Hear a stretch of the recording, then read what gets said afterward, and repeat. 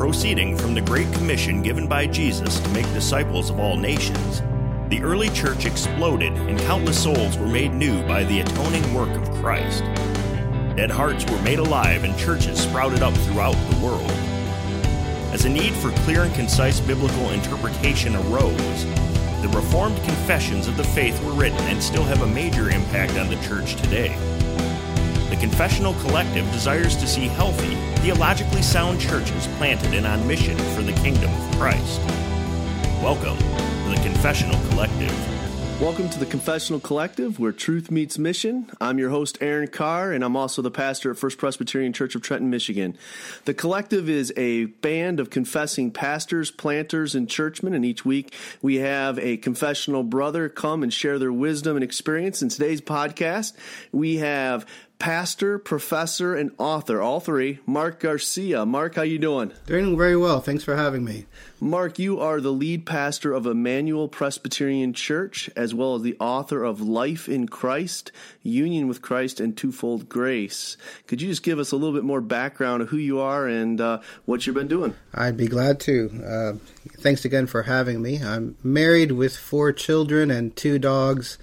The dogs are always more trouble than the children. And I am serving as the pastor of Emmanuel on the west side of Pittsburgh in a town called Coraopolis.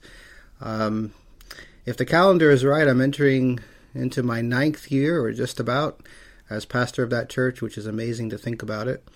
And during that time, I've also been teaching as an adjunct regularly for Reformed Presbyterian Theological Seminary in Pittsburgh and for Westminster Theological Seminary at their London extension, and teaching a few other places and doing a few other things. I'm also the president and a lead lecturer for Greystone Theological Institute, also based in Coraopolis, but doing work in a few different places. Awesome. Thank you very much. We really wanted to bring you on to the podcast to talk about the pastor as scholar, and I couldn't think of a better guy to bring on and talk about this with, as that you are both a pastor and a scholar. But before we dive into that, I just want to talk a little bit about your background and how you became confessional. You mind sharing that with us?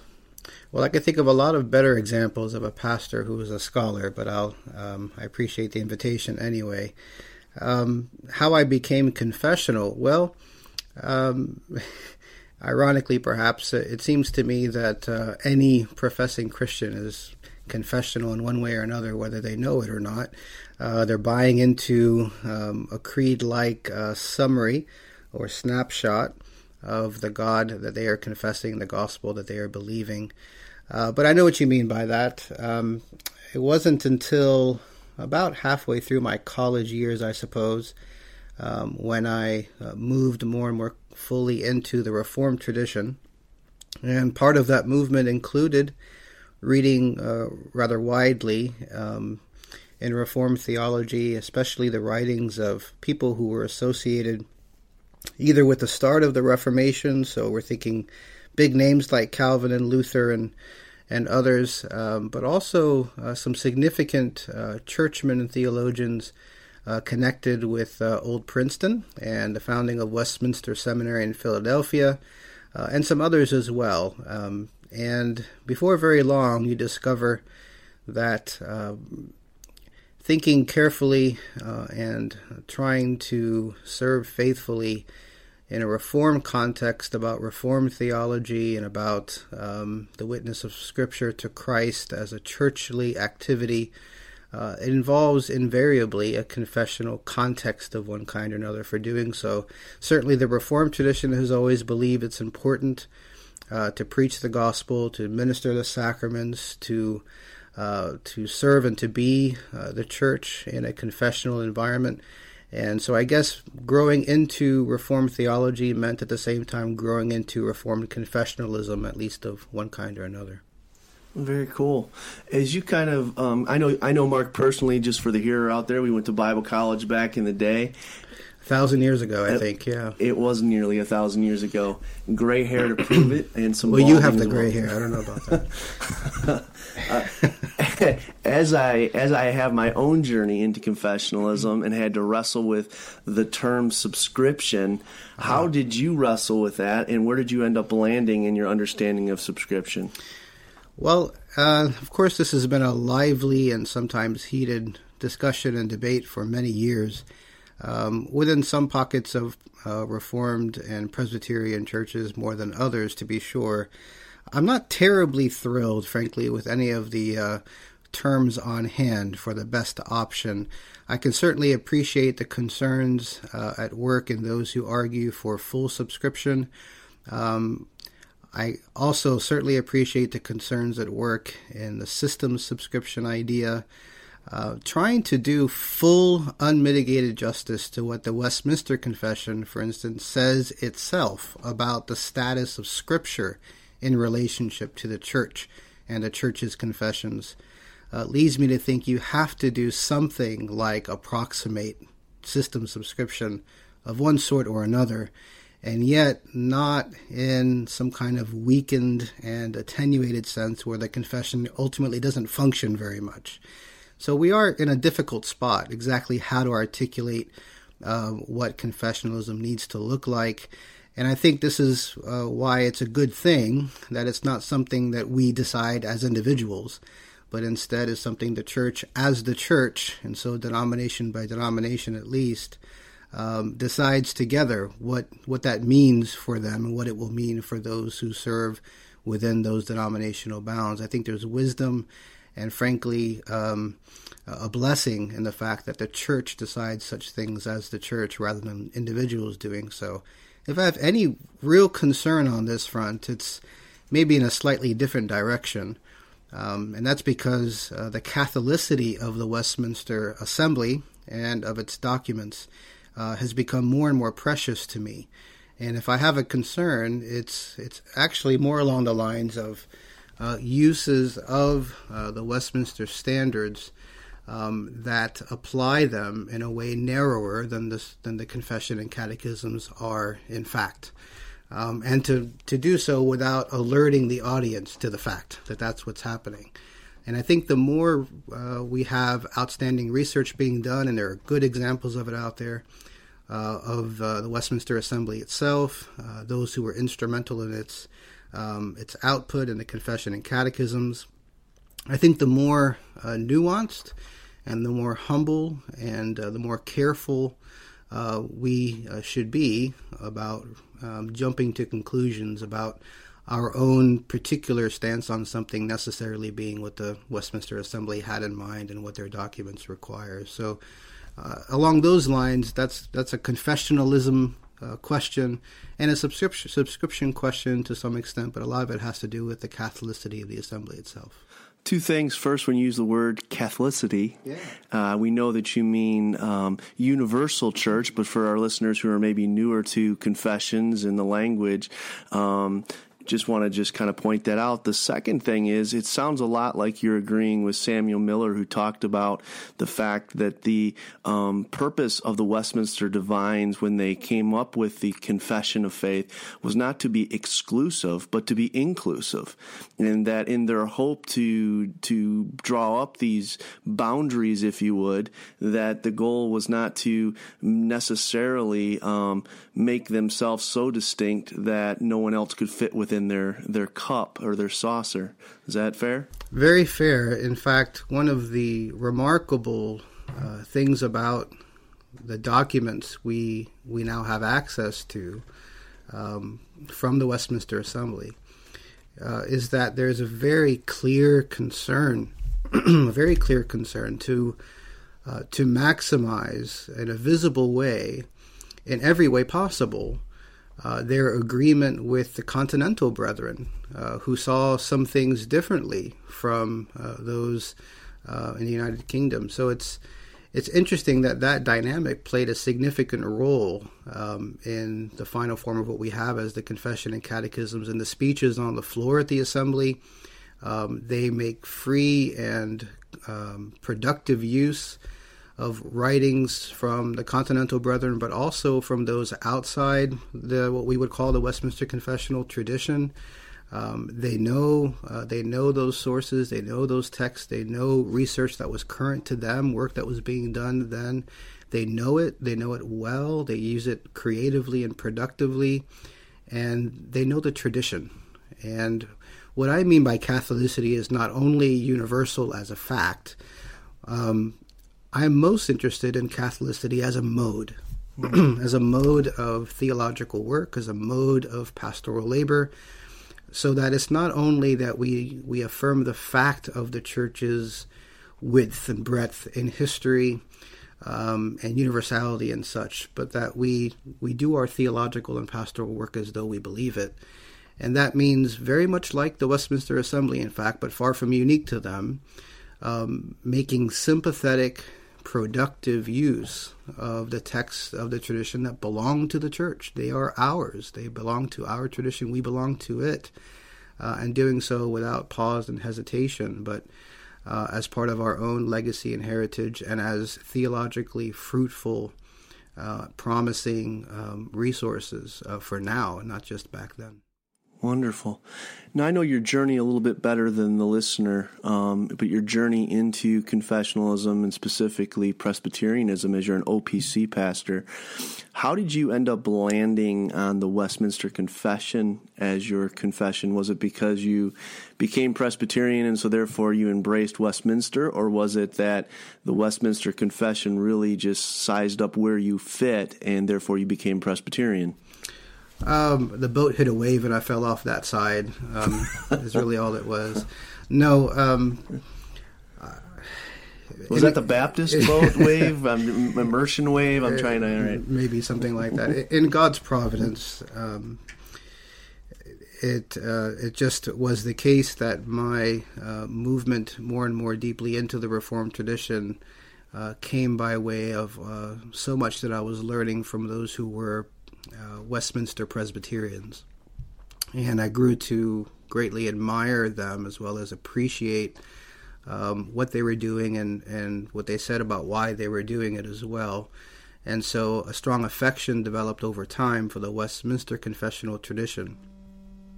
And not long after I entered into Presbyterianism by way of church membership, one of the delightful things about that time was that I grew to appreciate as well other expressions of the Reformed tradition outside of the Westminster one, and appreciated how complementary they are, how deep-running the consonance is, the meaningfulness of the overlap that's there.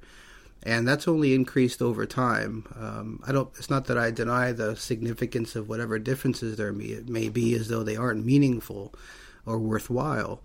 But I really do look back on those years, those formative years of first encounters with Presbyterianism, as something that took place not at the expense of appreciating what the Lord has done in the Reformed tradition outside that tradition, but as a way of the Lord putting me in a position to appreciate them for their distinctives, but also for the great contribution they continue to make to the Reformed tradition at large. I don't confuse the Westminster confessional tradition with the Reformed tradition as though it's the whole thing, and I think it's important not to.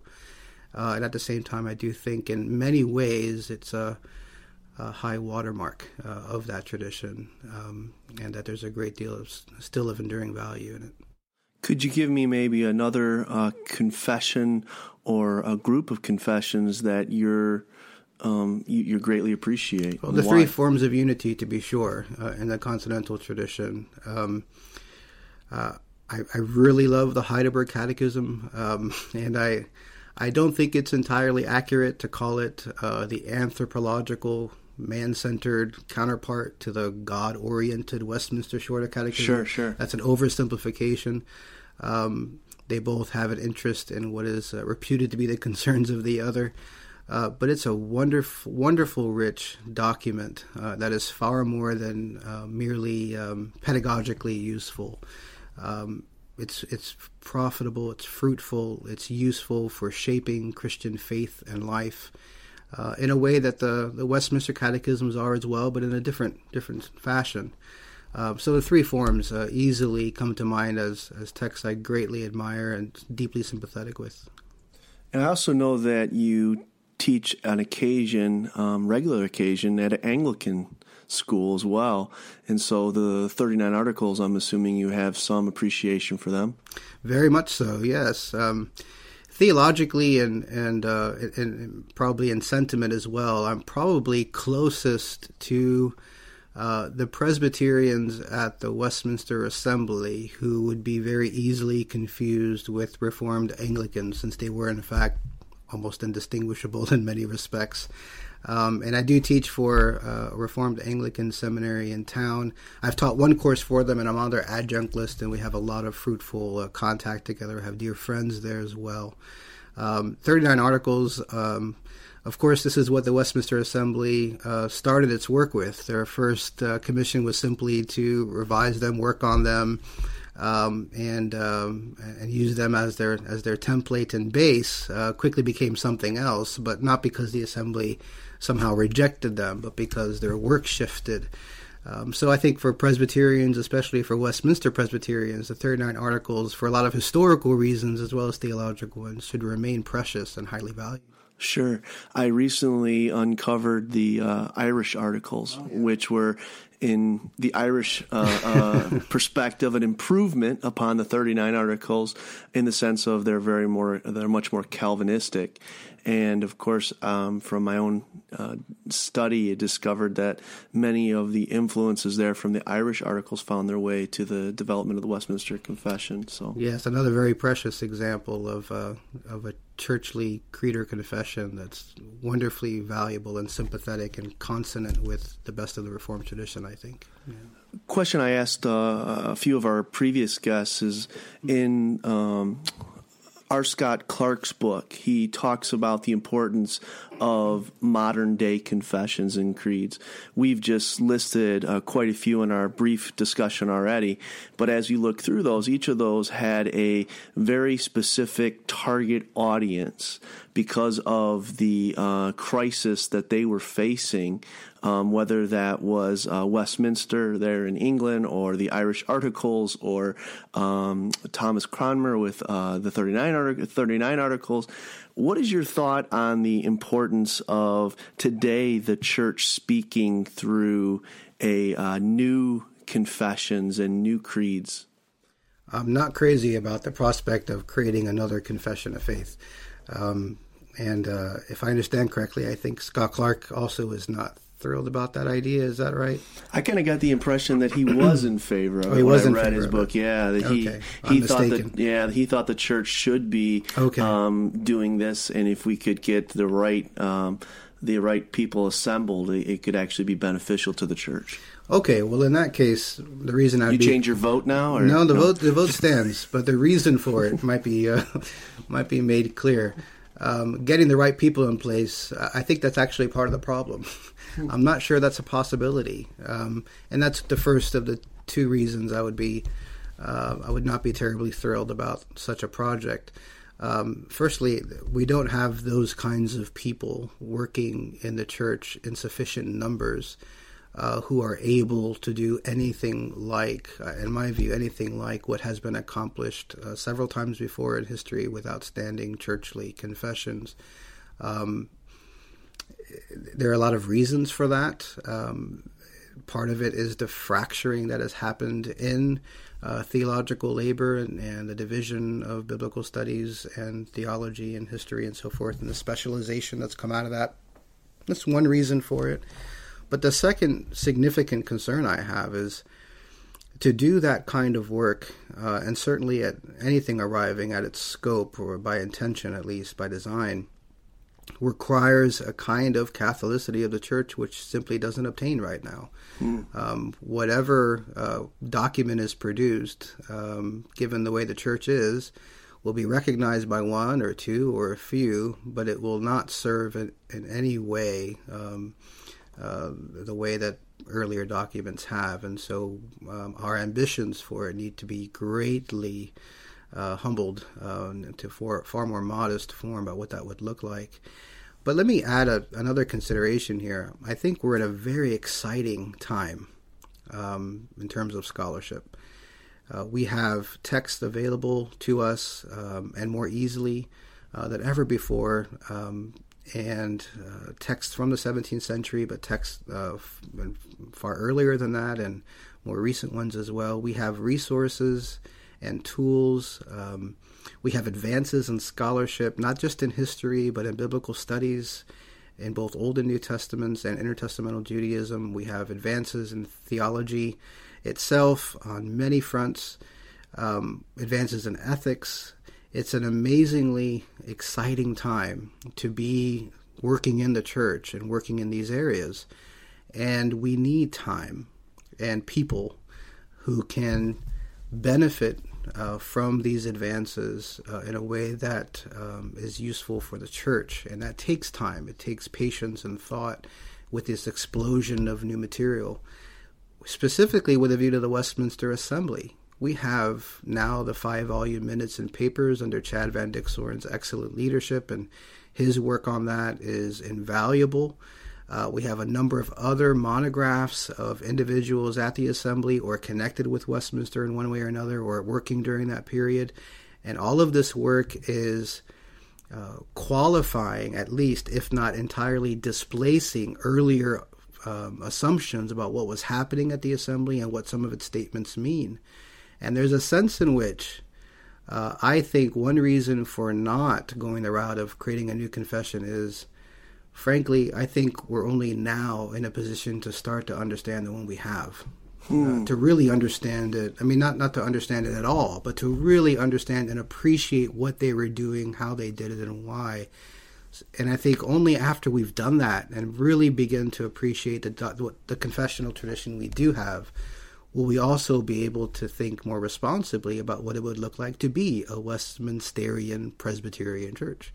I think that question has not yet been fully answered, and I think what is going on right now by excellent scholars doing excellent work and the materials we have at our disposal gives us a lot of encouragement that we can be far more responsible and careful as historians and theologians and as churches in relating ourselves to those documents than we could have even half a generation ago. So it's an exciting time to ask the question and to pursue it. Great thoughts there. Kind of want to step into more your own personal development, kind of your own background and education. Mm-hmm. But before we get into that, maybe I just want to ask a couple of questions that my listeners usually expect me to ask, which is, first, who's your favorite old dead guy that you love to read, learn from? Who would you say is up there on that list? Old dead guys? So young dead guys? The young dead guys we don't want to know about. Just the old dead guys, yeah. Wow. Long Man, past. That's really, really difficult. How many do I get? Or is it just one? I get just one. Get one, yeah. I get one. If you're nice to me, I might give you two. Really? Yeah. How nice. I can't I can't describe you. I can't describe you over the podcast. Don't describe me. Right, I might scare away our listeners. That is an impossibly difficult question, completely unfair for you to ask without warning, at least. So, I greatly admire what Chrysostom or Chrysostom, depending on where you live, what he does in his homilies and how valuable and fruitful they have been for the church to read and to think about for a long time, and knowing how edifying they are to me personally and what kind of role they have had for how I read the Bible. He has to surge pretty close to the top of the list. Not that he's necessarily the theological influence on me, but as an example of a thoughtful, informed Christian, carefully reading through the text as a Christian for Christians. Those homilies are deeply rich material, and they have been formative for me. Theologically, I get another one, don't I? Oh yeah, I'll give you one more. You've been nice. Theologically, well, I'll be a little unfair myself now. I can't get over the riches of Bavinck's theology. Wow. But when I say that, I want to include the Bavinck stream as well. So this would include Cornelius Van Til. It would include others of the Dutch Reformed tradition, like Gerhardus Voss, and others who have worked since then in that general stream. But Bavinck is, I'm so thrilled. I think it's among the most important things that's happened in the last generation to have Bavinck translated into English in full. It's an amazing resource for the church. And the more I read him, the more I'm glad I'm doing that. Let me ask you another question, and this one is more about a modern author. Okay. Which modern author or modern thinker really regularly punches you in the gut or in the face, depending on where it hurts more? Just in the sense of chastising you maybe a little bit, or getting in your stuff to get you thinking a little bit deeper in ways you haven't thought before. David Bentley Hart. Okay. He's an Eastern Orthodox theologian. Depending on your perspective on writing, he's either the worst writer you've ever read or the best writer you've ever read. Okay. I read all of his work, and obviously I disagree with him on a number of things theologically, and yet I read him because he is challenging. He is stimulating, more stimulating than almost anyone else I read. He's very thoughtful.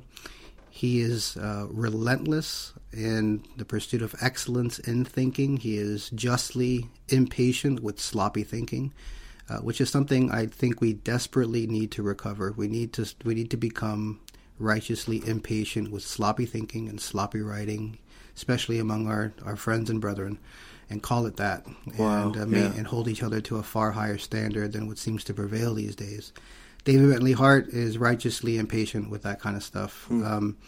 He also reads widely and deeply, and I'm thankful for him because he is a breath of fresh air as he brings the Christian faith and commitments brings them to bear upon the questions humanity have always wrestled with. The big questions of philosophy, but also of literature and of the sciences. And it's a reminder to me, as I hope it would be to others, that as important and interesting as we think our internecine and tiny micro arguments and debates are in our own head, in our own contexts, the faith and the work of the church has to keep in view the simple and major questions of life. And thankfully, that's one of the benefits of pastoral labor, is that the reality of sin in the world and love for people keeps a pastor honest about the things that matter.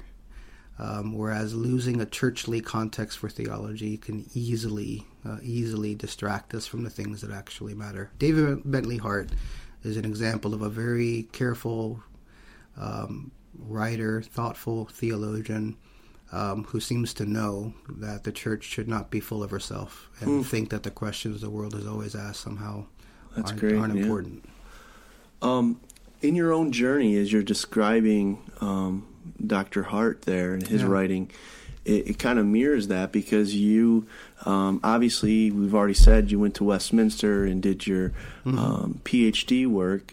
I went to Westminster and did your graduate studies, but then you went over to Edinburgh to do your PhD work. Yes. But then coming back over to the States, you also served in an OPC church as an intern, a resident? Pastoral intern. Pastoral for 1 intern. year. That's right. Yeah. Which turned into 2 years. Yeah, I was there for 2 years. And then just because you wanted to make sure that as you're getting all this education and this scholarly aspect, you didn't lose the pastoral reality of what it was all to hopefully achieve. Is that a good way to say that? It is. From the outset, because of good friends who always had a good perspective on this, and I'm grateful for them.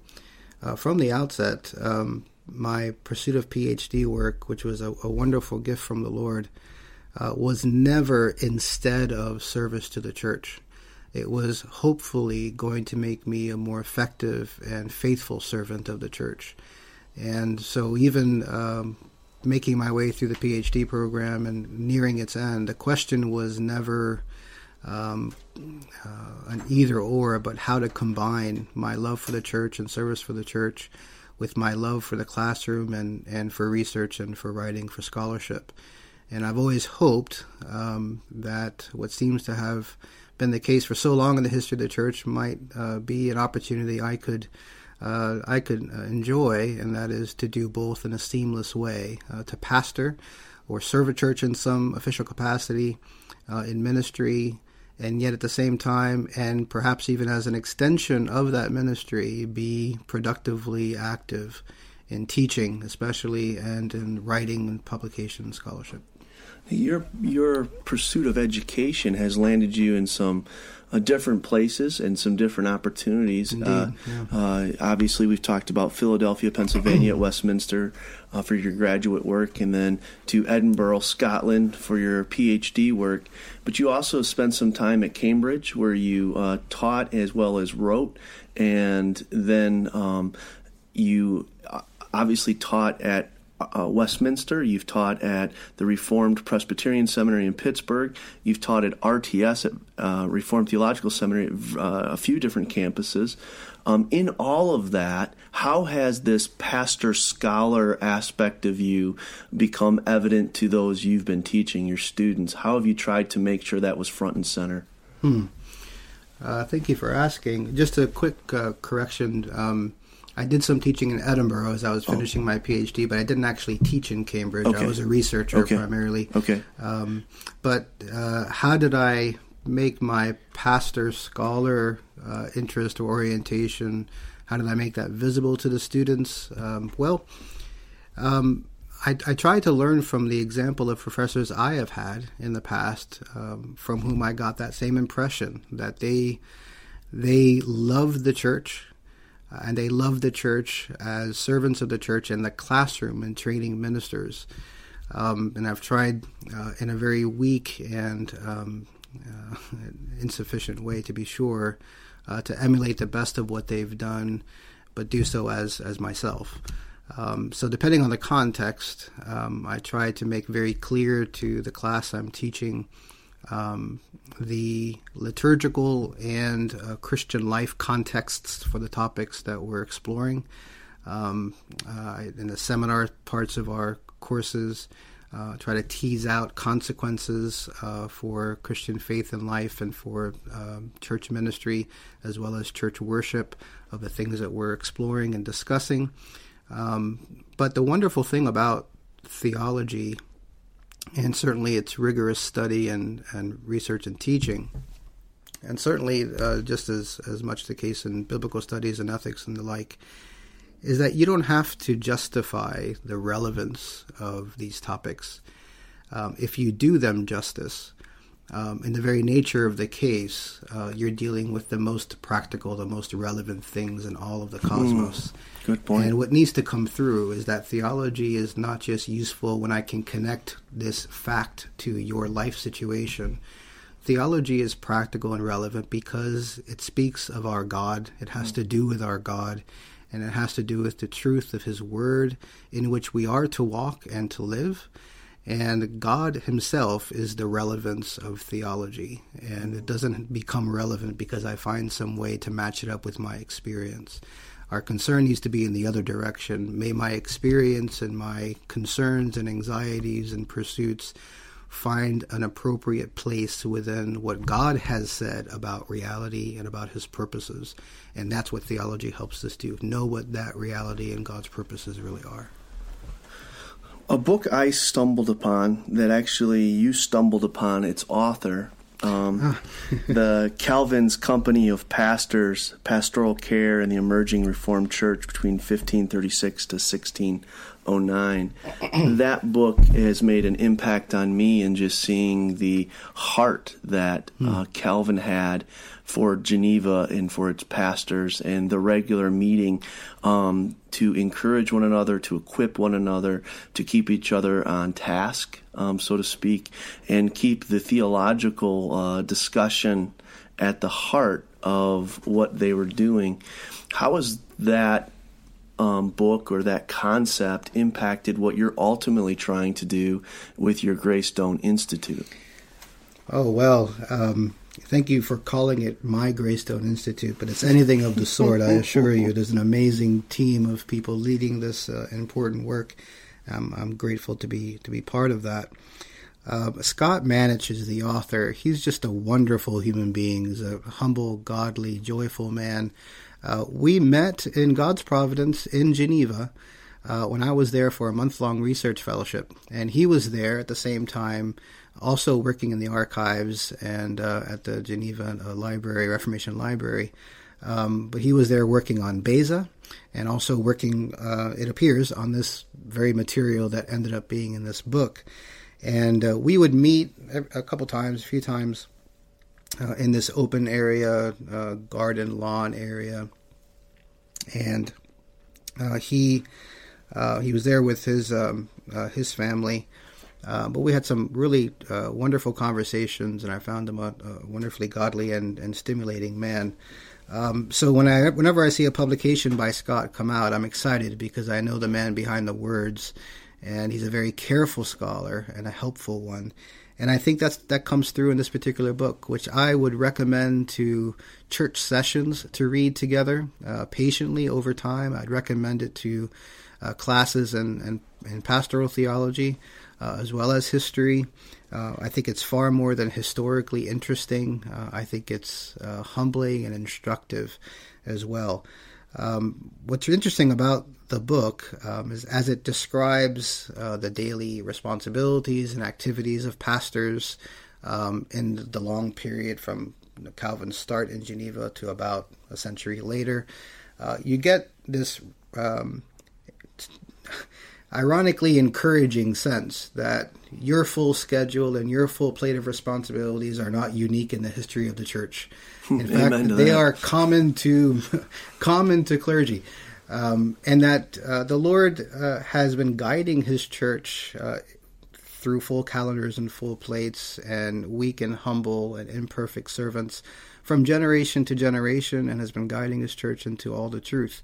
And during this time in history, it was an amazing thing to see. The more we discover from the text of the period what it looked like, we see stress, we see anxiety, we see conflict.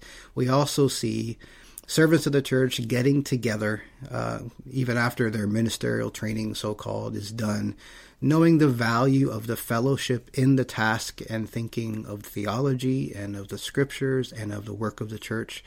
So the company of pastors, the consortium idea, these are, in its own time, they were the expressions of a kind of Catholicity among servants of the church, partnering together and thinking out loud together about what the Lord requires through his word, the most faithful way to articulate it, to understand it, and to do so with a view to the concrete realities on the ground, ecclesiastically and congregationally. There's a lot to learn from that, because I think there are some things in there we would do well to aim at and to recapture to some extent.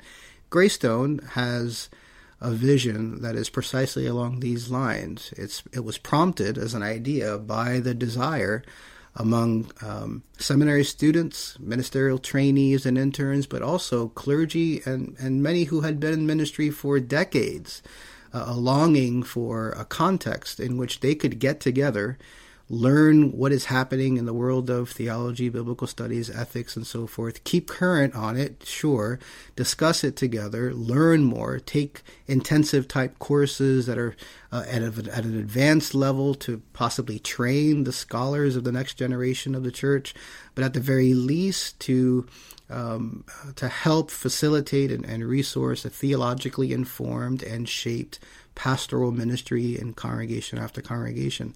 They wanted some kind of context for that. And when I'm teaching in seminaries in the area, when I'm finishing a class at the MDiv level, almost invariably at the end of that class, there's a group of students who clamor for more. They want more of this and at a higher level, but there's no option for them if there's no THM program perhaps close by. Right. And they're not sure about entering a full PhD program. Or maybe it's not even because they have a degree in view, but they want the education, even if they don't necessarily need the degree, and they want an opportunity for it.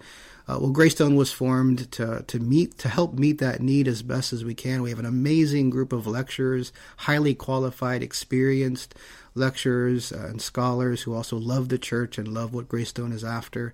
And so we've constructed programs precisely to help meet that need.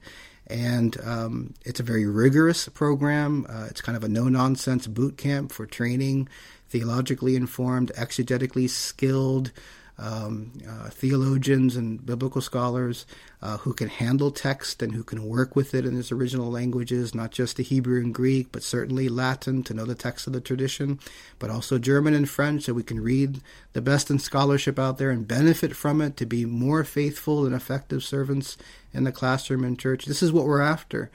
And a lot of it has to do with what we've seen in the history of the church about what a pastor is supposed to be, what he's supposed to do, which is not that every pastor is supposed to be a scholar, not at all. But every pastor should do his labor in a theological mode with theological sensibilities and should be able to handle the text and understand the issues of the text in a responsible way, in an informed way that goes beyond what we would justifiably expect of anybody in the pews. They need to be leaders of the congregation who do know more and can do more and are ministering out of that pool of wisdom and training, which needs to continue to be filled.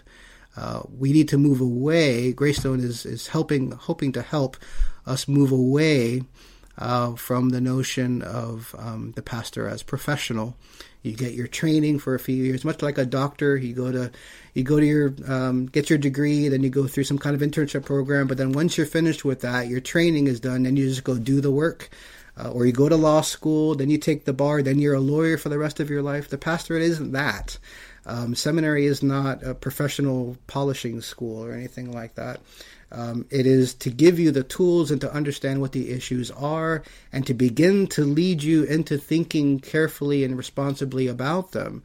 Basically to get your framework in place and put you in position with, having been planted in good soil. You know what the sunlight looks like. You know where the water comes from. But then the rest of your ministry needs to be capitalizing on that in greater and consistent growth from that. It's not the end. It's very, very much only the beginning of the pastor's formation, his experience, the work of the ministry, but his deep reading and the time that he needs to have for that and the priority that needs to be, that's part of his shaping as well. We want to help facilitate that.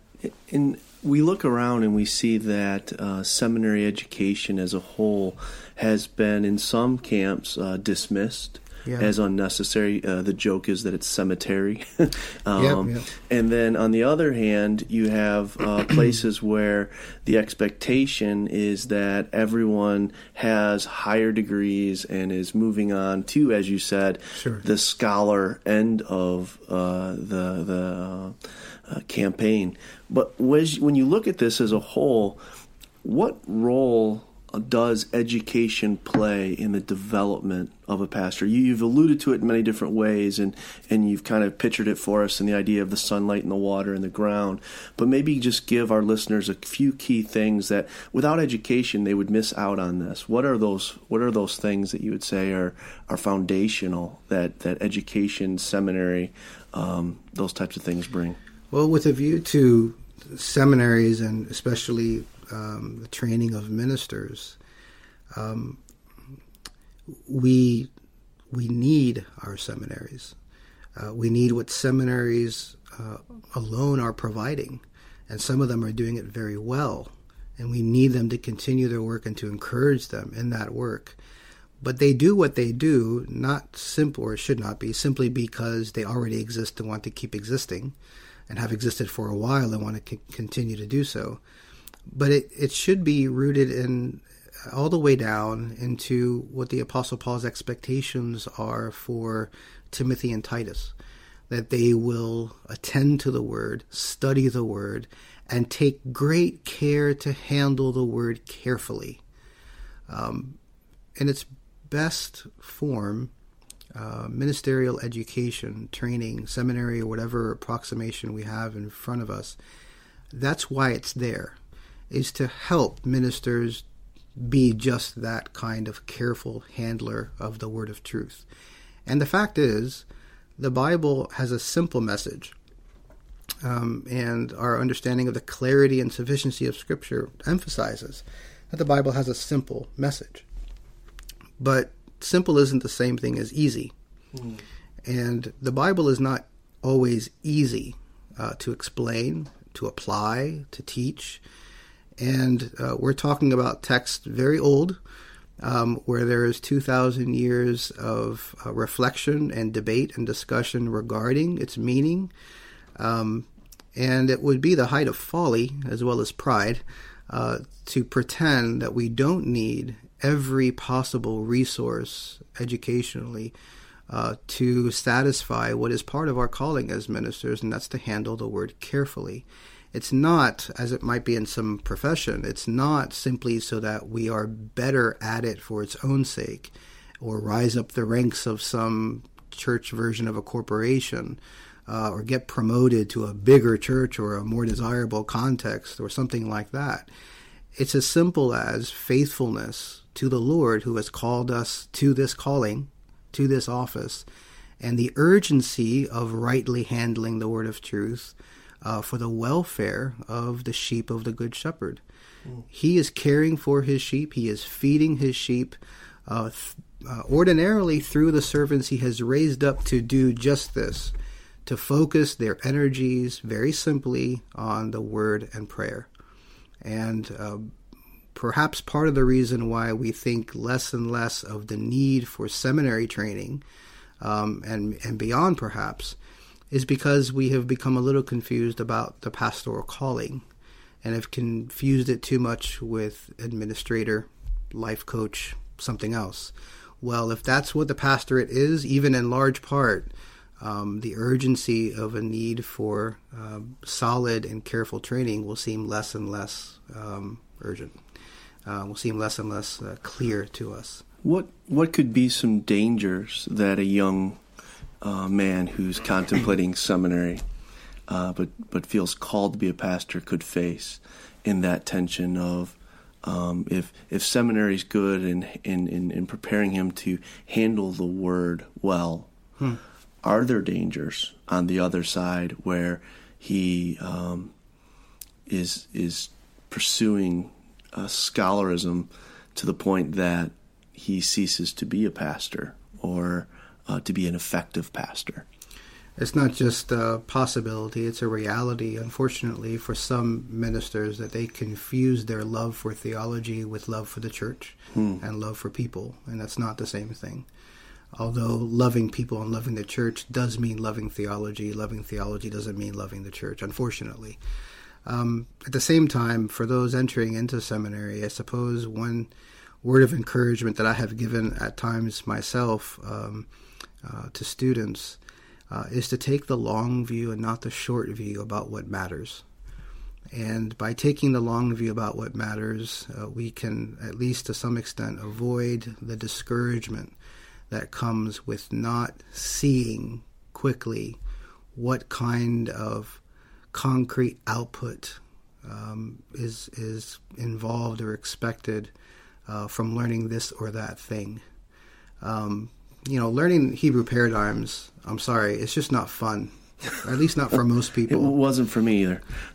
But it is important. It is necessary because it is part of a picture of not just knowing the Bible, but loving the Word of God and loving the people of God so that you love the Word of God with them in view. That's why you learn your Hebrew paradigms. That's why you learn your Greek syntax. That's why you learn how Chronicles is related to Kings. That's why you learn the synoptic problem. It's not because these are simply academic curiosities and matters of interest, although they are that, and they're worthy of study on their own. But for a seminarian, he needs to learn these things because they will help him handle the word more faithfully, and the people of God live by the word. So let's lead them into the green pastures of the word faithfully communicated, and be confident that even with our weaknesses and the fact that we aren't great scholars necessarily, in most cases aren't great scholars, that what the Lord calls us to in Augustinian fashion, he gives. What he asks of us, he gives. He will be faithful, even despite our brokenness and limitations in ministering his word to his people. What do you say to the people that say, I went to seminary and it dried me up, it dried me out? The Word of God was no longer fresh and new. It just became processes. It became coursework. And how does the young seminarian prevent that? I think the prophets had that same problem when some of their audience were dried up and calcified rather than softened and warmed by the word that God gave through them. We don't measure the value or the status or the quality of the word by whether or not it produces the desirable effect immediately. There are any number of reasons why it had that effect on that person, and they may have a lot more to do with his or her heart than it did the academic context for their learning. Or it may be the seminary's problem. That's a real possibility as well. Or it may be that while they were going through seminary, they did so in Lone Ranger fashion, not as part of a church community with pastoral encouragement, as part of a mode and life of prayer. But let's not neglect this possibility too, that it may be God's blessing to them as it steered them away from something the Lord had not called them to. Wow, yeah, good point, good point. I know early on in my seminary time, I was handed the book, The Religious Life of Theological Students by B.B. Warfield. Yes. And that was very rich for me in the sense of it just prepared me with the reality of what I was entering there. And so to the listeners, I would just commend that book as a good tool. When I started at Westminster, that was given out for free to every incoming student to read at the beginning. It was a great move, I thought. It is, absolutely. Yeah. Let's turn the page a bit from the seminary and the theological institution to the institution of the church. Yes. And the struggle there that the daily pastor has, and maybe just some struggles you faced as you have rolled up your sleeves and ministered in the church that could be beneficial in the sense of the lessons you've learned as a pastor for well over 9 years in your particular Emmanuel Presbyterian Church. Thank you. There's no question that pastoral life and the pastoral calling is a calling to bear the cross. And I think every seminary student would answer that question properly on an exam accurately. Is the pastoral calling a calling to bear the cross? Yes, of course it is. And have absolutely no idea what that could look like.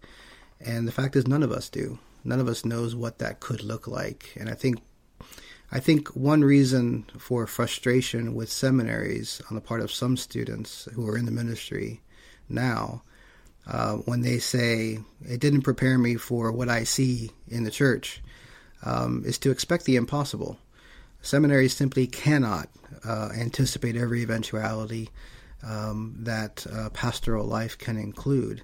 Instead, at the best, it can give you a proper orientation and grounding for how to deal with what may come in God's providence and what role the Word and prayer has in sustaining a pastor through that. In the last, what are we looking at? 10 plus years, almost, 14, 13 years of service in the church in one form or another, almost 15, I suppose. I've had the opportunity to talk, and more frequently lately, of course, to talk with those involved in pastoral ministry. And I especially value conversations with pastors who've been doing this for decades, who may be considered in their last third or fourth or fifth of their entire service to the church, who are nearing the end of their ministry. Especially value their perspective on things. In fact, the Greystone Conversations series will be a series of interviews with pastors or other churchmen and teachers who are in that place in life and who can offer counsel to those who are younger. But what I value about their perspective on things is that it's encouraging to see two things consistently come out. One is that they experience things in the course of their ministry they never would have expected, and that having to work through them reconfigured them very often in one way or another in terms of their priorities, their vision for what a faithful ministry looked like, what mattered to them. Sometimes their view changed on a particular question because their circumstances forced them to study it intensively in a way they never would have otherwise. And so they find their view changed on that topic as a result. I find that fascinating and encouraging. It reminds us that the Lord in his good providence is not only leading the congregation through this time of trial and difficulty to shape them, but the pastor as well is being shaped and formed by the Holy Spirit and forced to think through things and do things that he never would have wanted to do otherwise. And I found that true in my own experience, that our own hardships at Emmanuel and what I and others have gone through has sensitized us to issues that we always valued but didn't see quite as clearly until we had to. And it's reconfigured in many ways my own orientation to ministry and simplified it. The other thing I really take away from these conversations is another encouragement that there's no such thing as a ministry with ease. There is no easy ministry. And if there is, you're doing it the wrong way. Right. And all faithful, or all ministries endeavoring to be faithful, all pastoral ministries are stories of hardship. Now, we should expect that of the Christian life generally, and so especially of the pastoral calling, but there's something encouraging in being told, yeah, I've been there too, and so has every pastor I have known in one way or another. Yeah, I mean, in 2 Corinthians, Paul's thorn in the flesh. I mean, Yeah. he's begging for it to be removed, and yet God keeps reminding him, my grace is sufficient for thee. And as you move through that in your own pastoral work, that passage of Scripture becomes more and more afresh in our own lives. Right. Can you think of various times where that thorn in the flesh for you has actually produced sanctification or something in the sense of its end result that you've looked back on and go, wow? Can you give some handles to that, what you've been describing? I hesitate very strongly to be, in terms of being able to point to times my sanctification was advanced. I'm only too aware of times it went Should backwards I call Jill, instead. your wife, and ask her? Oh, she'd have so much to say. But of course, I hope and pray that at least to some extent that's been the case. I can say that my understanding of the gospel and of God's word and of God's people and of what it looks like to love them and serve them well, without question, was forced into a new clarity by having to face hard questions about sin. And sin that is a very, very destructive thing, and where if you don't, as a church, as a session, as a pastor, bring the gospel to bear upon it, people will be destroyed. It's a solemn position to be in, and to know your inadequacies. And so in a variety of ways, I've seen in the course of pastoral ministry in two different congregations, as well as being an advisor to others and counsel to other pastors. So with a view to all these congregations and situations in view, hard questions concerning spousal abuse, the nature of spousal abuse, what qualifies as it, best way to address it, sin among professing Christians who are hardened in that sin and only grow harder in it. Issues of gossip, of slander, the proper uses of church power and the limitations of it, the urgency of shepherding those who really are vulnerable sheep and in need of it, listening to the voices of those who are so easily overlooked and ignored and crying for help, complications, difficult questions when it comes to the side effects of very strong medications upon certain Christians. Imagine a scenario where someone is on a very strong psychological medication, psychopharmacology, having a number of examples of drugs that have lots of side effects. Imagine a professing Christian who comes to you and is sure that he or she is in a grave spiritual crisis, is wrestling with great sin, perhaps even being abandoned by the Lord or abandoning the Lord himself or herself, and then learning that he or she has suddenly stopped taking that medication. And when you do a little bit of research, you read what the side effects are for getting off of it too quickly, and they look just like what you're hearing. Well, then how do you interpret what you're hearing from that person? Does it affect the way you process what they're saying? They are sure is happening as a Christian. They haven't had faith crises like this before, but now they're suddenly having one. Well, there are a lot of red flags that go up, right? And a lot of things that we need to account for and think through. They're difficult questions. So hardship in ministry, hard things that you see, hard things that you experience, they invariably change the way you think you have to serve the particular congregation you are serving faithfully. And I think that's one of the valuable things a seminary can communicate, or an institute can communicate, and that is you need to do full justice to the reality on the ground in front of you, rather than constantly and only work with generalities you think apply everywhere. Love the people in front of you, which means you have to know them, and then you have to pray and think and labor with a view to them. As a pastor, has there been a more particular section of the Westminster Confession that you've clung to for encouragement or for just direction? I don't know why I feel compelled to ask that, but in light of our conversation, I just feel like that's something that's been on my heart here, is that as a confessional guy that says, hey, I had hold to this, and this has been a rich section for me as a pastor, particularly. As a pastor, wow.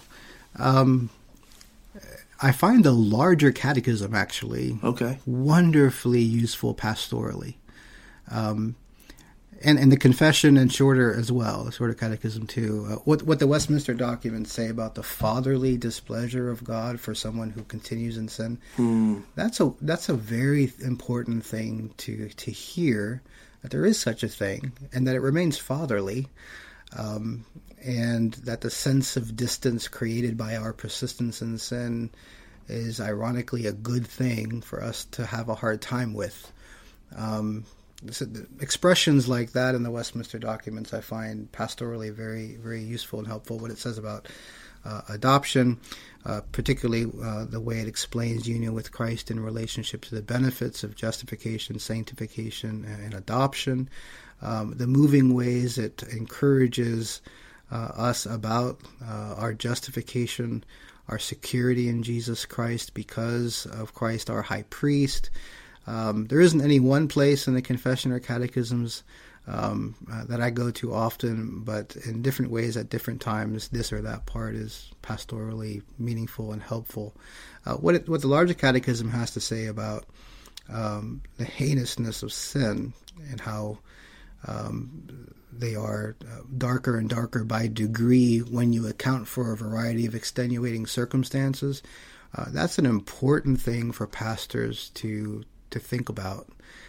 It means that when they look at this or that specific action or sin that's been done, there are a variety of contextual things to think about before reaching a conclusion on what that action actually means. That's pastoral wisdom at work, I think, by the Assembly, and it's reflected in the ethical, moral theology tradition before the Westminster Assembly, Perkins and Ames and some others. But it's a moment of, I think, great pastoral wisdom when it explains that. Wonderful. Well, we've really enjoyed our time with you, and I just am so thankful, for our friendship that's being renewed as we speak. Yes, indeed. Our days at Clearwater Christian College, which no longer is in existence. That's right. Yeah. They've been looking for the next Aaron Carr for a long time. They just gave up the hunt. So, always before them was the great Mark Garcia, and they were looking for a flawed Carr, I guess. Oh, no, I just really enjoy our time together, and the thoughts that you've brought, and the heart of truly the pastor theologian is something that really stirs in me, and hopefully for my listeners, and the importance that theology has on being a good pastor, a good shepherd, a good leader, not just in the church, but in the home. So thank you for our time. Thank you very much for having me. And I've just for enjoyed it. just for the benefit of our hearers, how can they get a hold of you or find out more about the Greystone Institute? Or if they have just, they want to pray for you particularly, or there are things they can be praying for. So go ahead and... Thank you for that. Yeah, what Greystone needs to continue its work and to accomplish its mission in serving the church and the academy in this way is the prayers of God's people who want this kind of thing to happen.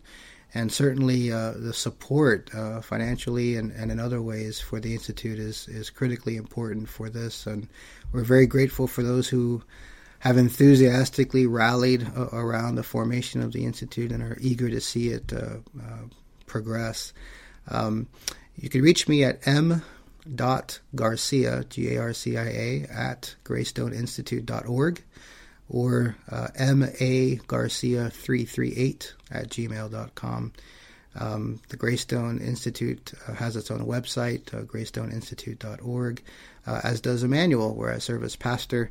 And if you're ever in the area of the west side of Pittsburgh and looking for a loving and warm congregation with a very imperfect pastor, Emmanuel Presbyterian would love to have you. And we're on the west side of Pittsburgh, EmmanuelOPCPGH.org. Thanks for listening to the Confessional Collective podcast.